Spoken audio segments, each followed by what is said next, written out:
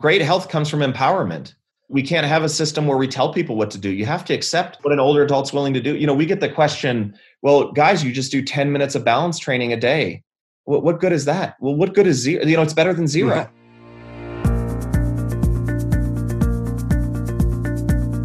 This is Mike Edelhart, and I'm here with another and unique edition of Inception, our podcast about beginnings, the beginnings of companies, new ideas in science, careers, and sometimes even a little glimpse into the future. And today I'm here with Edward Likovich of Nimble, and we're not together in the same place. I'm not looking at you across the little table here in my office, but it's great to have a chance to talk anyway. So this is Inception COVID edition. Thanks, Mike. So actually, where are you? So I'm sitting in my office in the middle of San Francisco, where I've sort of been holed up for these many weeks. What about you?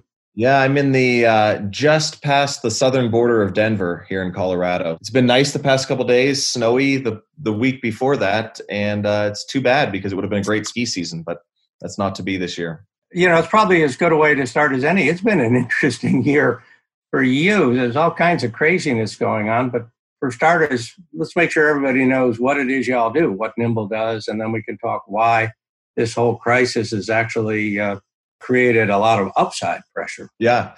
So Nimble, our mission is to prevent 1 million falls. We're actively working, and we provide software to older adults to help them train their balance to prevent them from falling. Many of the audience members, I'm sure, have had a loved one, a family member who's suffered because of a fall. I'm in the same category. My grandfather passed away as the result of a fall, and it was a long, slow decline that cost a ton of money. And unfortunately, that story is very common. We like to think of falls as the largest unintervened medical condition in the country. It's the 5th largest driver of healthcare costs.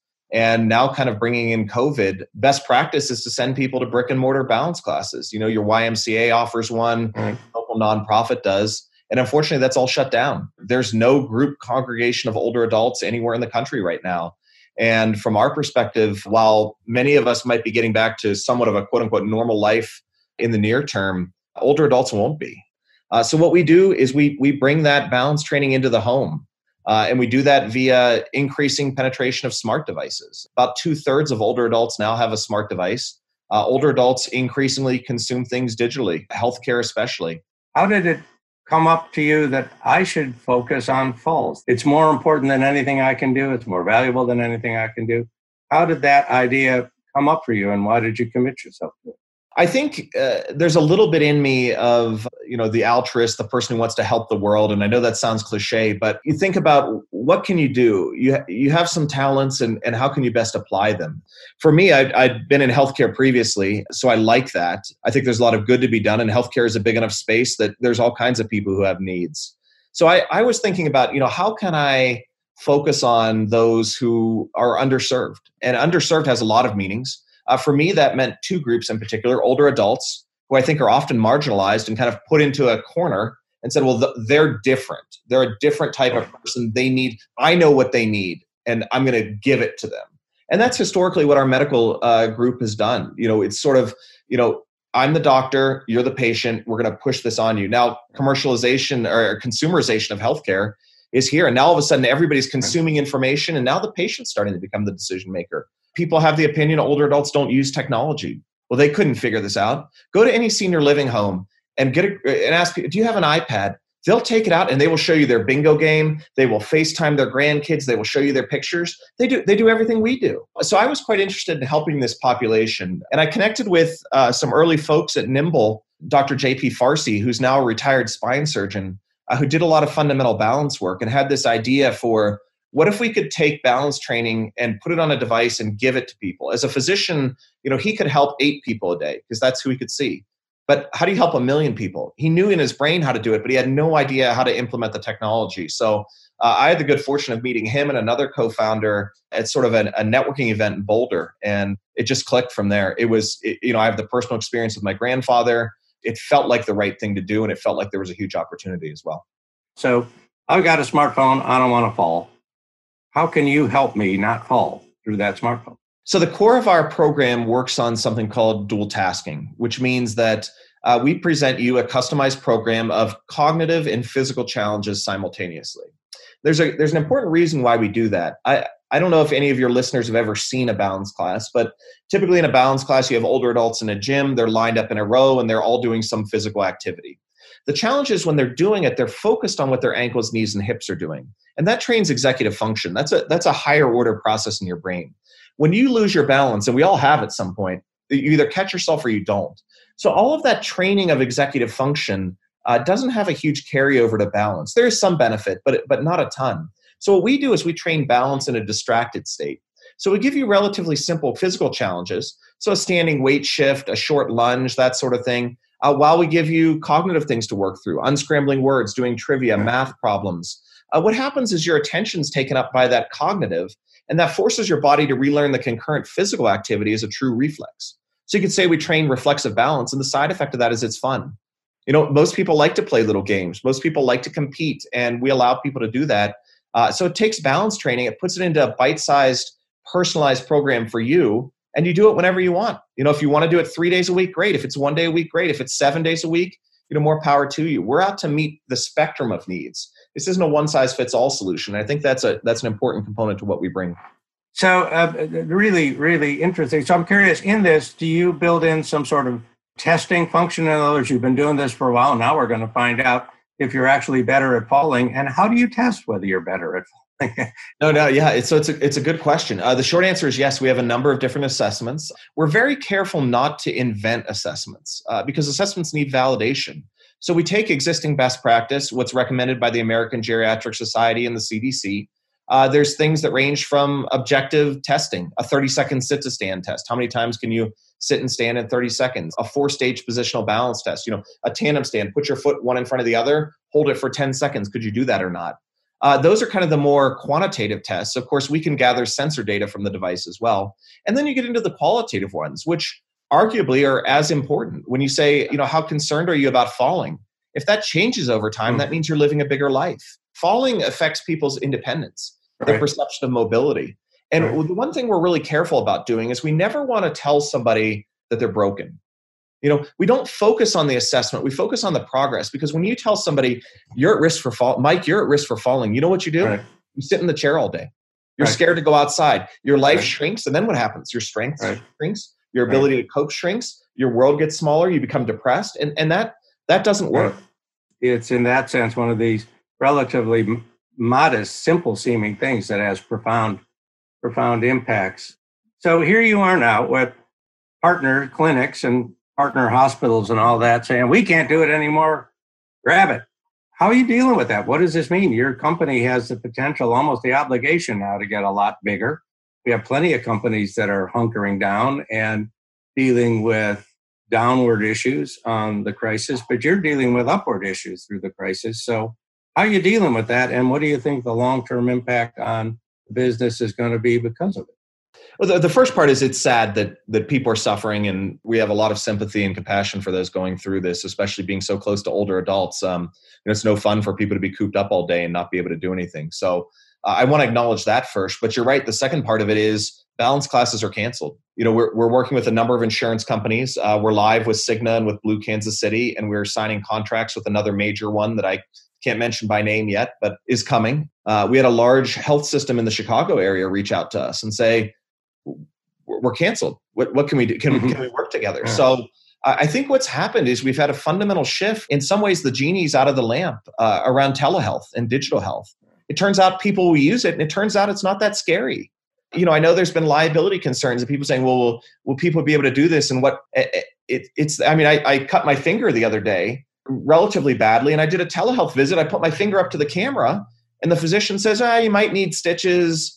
I did that in 10 minutes in my room. I didn't have to travel 30 minutes, wait for however long in the waiting room, see somebody. And so I think we've made a remarkable step forward in healthcare that's going to make a more efficient process and make it more accessible to a lot of people. So I'm excited about what the future holds.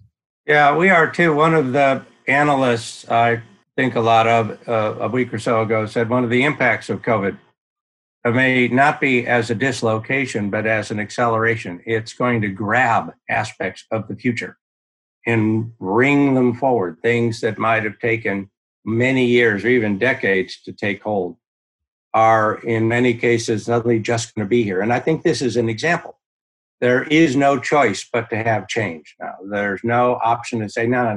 We can handle it the old way. There is no old way.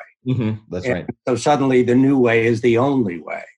And if the new way works, and we believe in your case and in other cases it will, the status quo ante will simply never return. Something will return. You may be cooperative with classes and clinics again. You're likely to be, but not in the same way. And the whole attitude of the patient, the individual, I think, is going to be different. It's like, I can too do it. Yeah, great health comes from empowerment. We can't have a system where we tell people what to do. You have to accept what an older adult's willing to do. We get the question, well, guys, you just do 10 minutes of balance training a day. What good is that? Well, what good is zero? It's better than zero. Go talk to a physician, say, you know what, I don't exercise at all. And you know what, I'm thinking about starting 10 minutes a day. They'd be ecstatic because we know that little bit, and you can build on that. You don't need to go 0 to 100. You go 0 to 10 and you build on that. And I think that there's a lot of really interesting health technology around that. It's just, how do you get people to get just a little bit better and then a little bit better and a little bit better? And pretty soon you have a huge increase. These kinds of things in particular, getting your brain talking to your body is really a big part of it. I broke a leg really badly some years ago. Really striking thing for me about the rehab wasn't the leg part, it was the brain part. My brain had lost the capacity to explain to that leg what it was supposed to do. And my legs physically are identical now. But the way my brain talks to my two legs is different. I can feel it. The left leg is a learned experience and the right leg is a native experience, and probably always will be. But the biggest part of the rehab, and I would expect with you guys, part of the experience is getting your brain and your body to sort of collude on, here's what we're trying to get at. We actually think in the future, there's probably an application of our technology to sports injuries, because you're right. When you injure something, your brain has now learned this thing is broken or it hurts, and therefore I'm going to move differently to make sure it doesn't hurt. Well, the only way to get the brain to kind of adapt to that is you have to train it. You have to train it that it's fine. And if you're focused on it, it doesn't work because you never internalize that as a true reflex.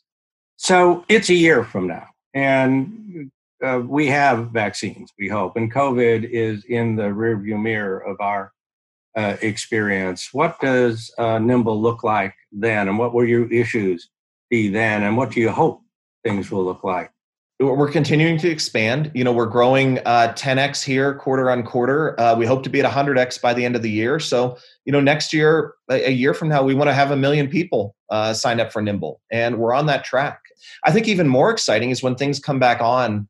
A lot of what we're doing now is working with insurance companies directly and marketing, for lack of a better word, to older adults to help them enroll. We'd love to start working with more of the at-risk providers. There's a lot of providers out there taking financial risk now, the Kaisers of the world, the folks like that. The challenge there is a provider right now can't focus on a lot of different things. They have COVID and they've got to deal with that, and they have patients and they're at home and they're trying to do telehealth. When that all comes back, I can't wait till providers can start to introduce Nimble. And I can't wait till the balance classes come back and they can start to use Nimble as an adjunct. We have the saying, there's plenty of wobbly people to go around. We're a component to the solution. We never claimed to solve all falls, but like any other complex medical condition, there's different aspects to approach it. So, we love working with people, and we can't wait until we get back to, I don't know if normal's not the right word, but until we get back to everybody back in person to leverage that even more to help get our message out. So there are folks out there watching us or listening to us that are in that situation. They know they want to do it, but they're not quite sure what it is or how to express it. What's the advice you'd give to them? I'll steal a piece of advice I got from a fellow entrepreneur named Ben, who, when I was in between my next thing and I was trying to figure out what do I want to do, he said, Ed, pick something you care about and go deep. Just stop worrying about the business, what you'll create. Just learn as much as you can about it. For him, it was meditation. So he went to Tibet and spent time with the monks there and just embedded himself for a year, came back and said, you know what, I know the product I need to build now. And I think that's great advice for entrepreneurs, which is take something you care deeply about. You don't need to know what you want to do.